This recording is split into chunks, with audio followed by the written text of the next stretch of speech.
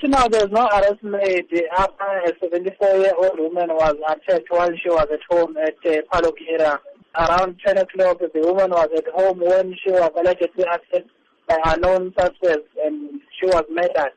We are not sure whether there was anything taken from the house, but it is still under investigation. We are also appealing to the members of the community to please assist us by giving us information about the whereabouts of the suspects who allegedly killed the woman.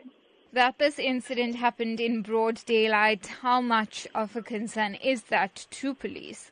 It is worrying us. It is a concern to us. That is why we are also appealing to the members of the community that they must please give us information about these suspects. Maybe they saw them, maybe they were driving in a vehicle, maybe they ran out of the house carrying something. They need to give us that information so that we can work on that information.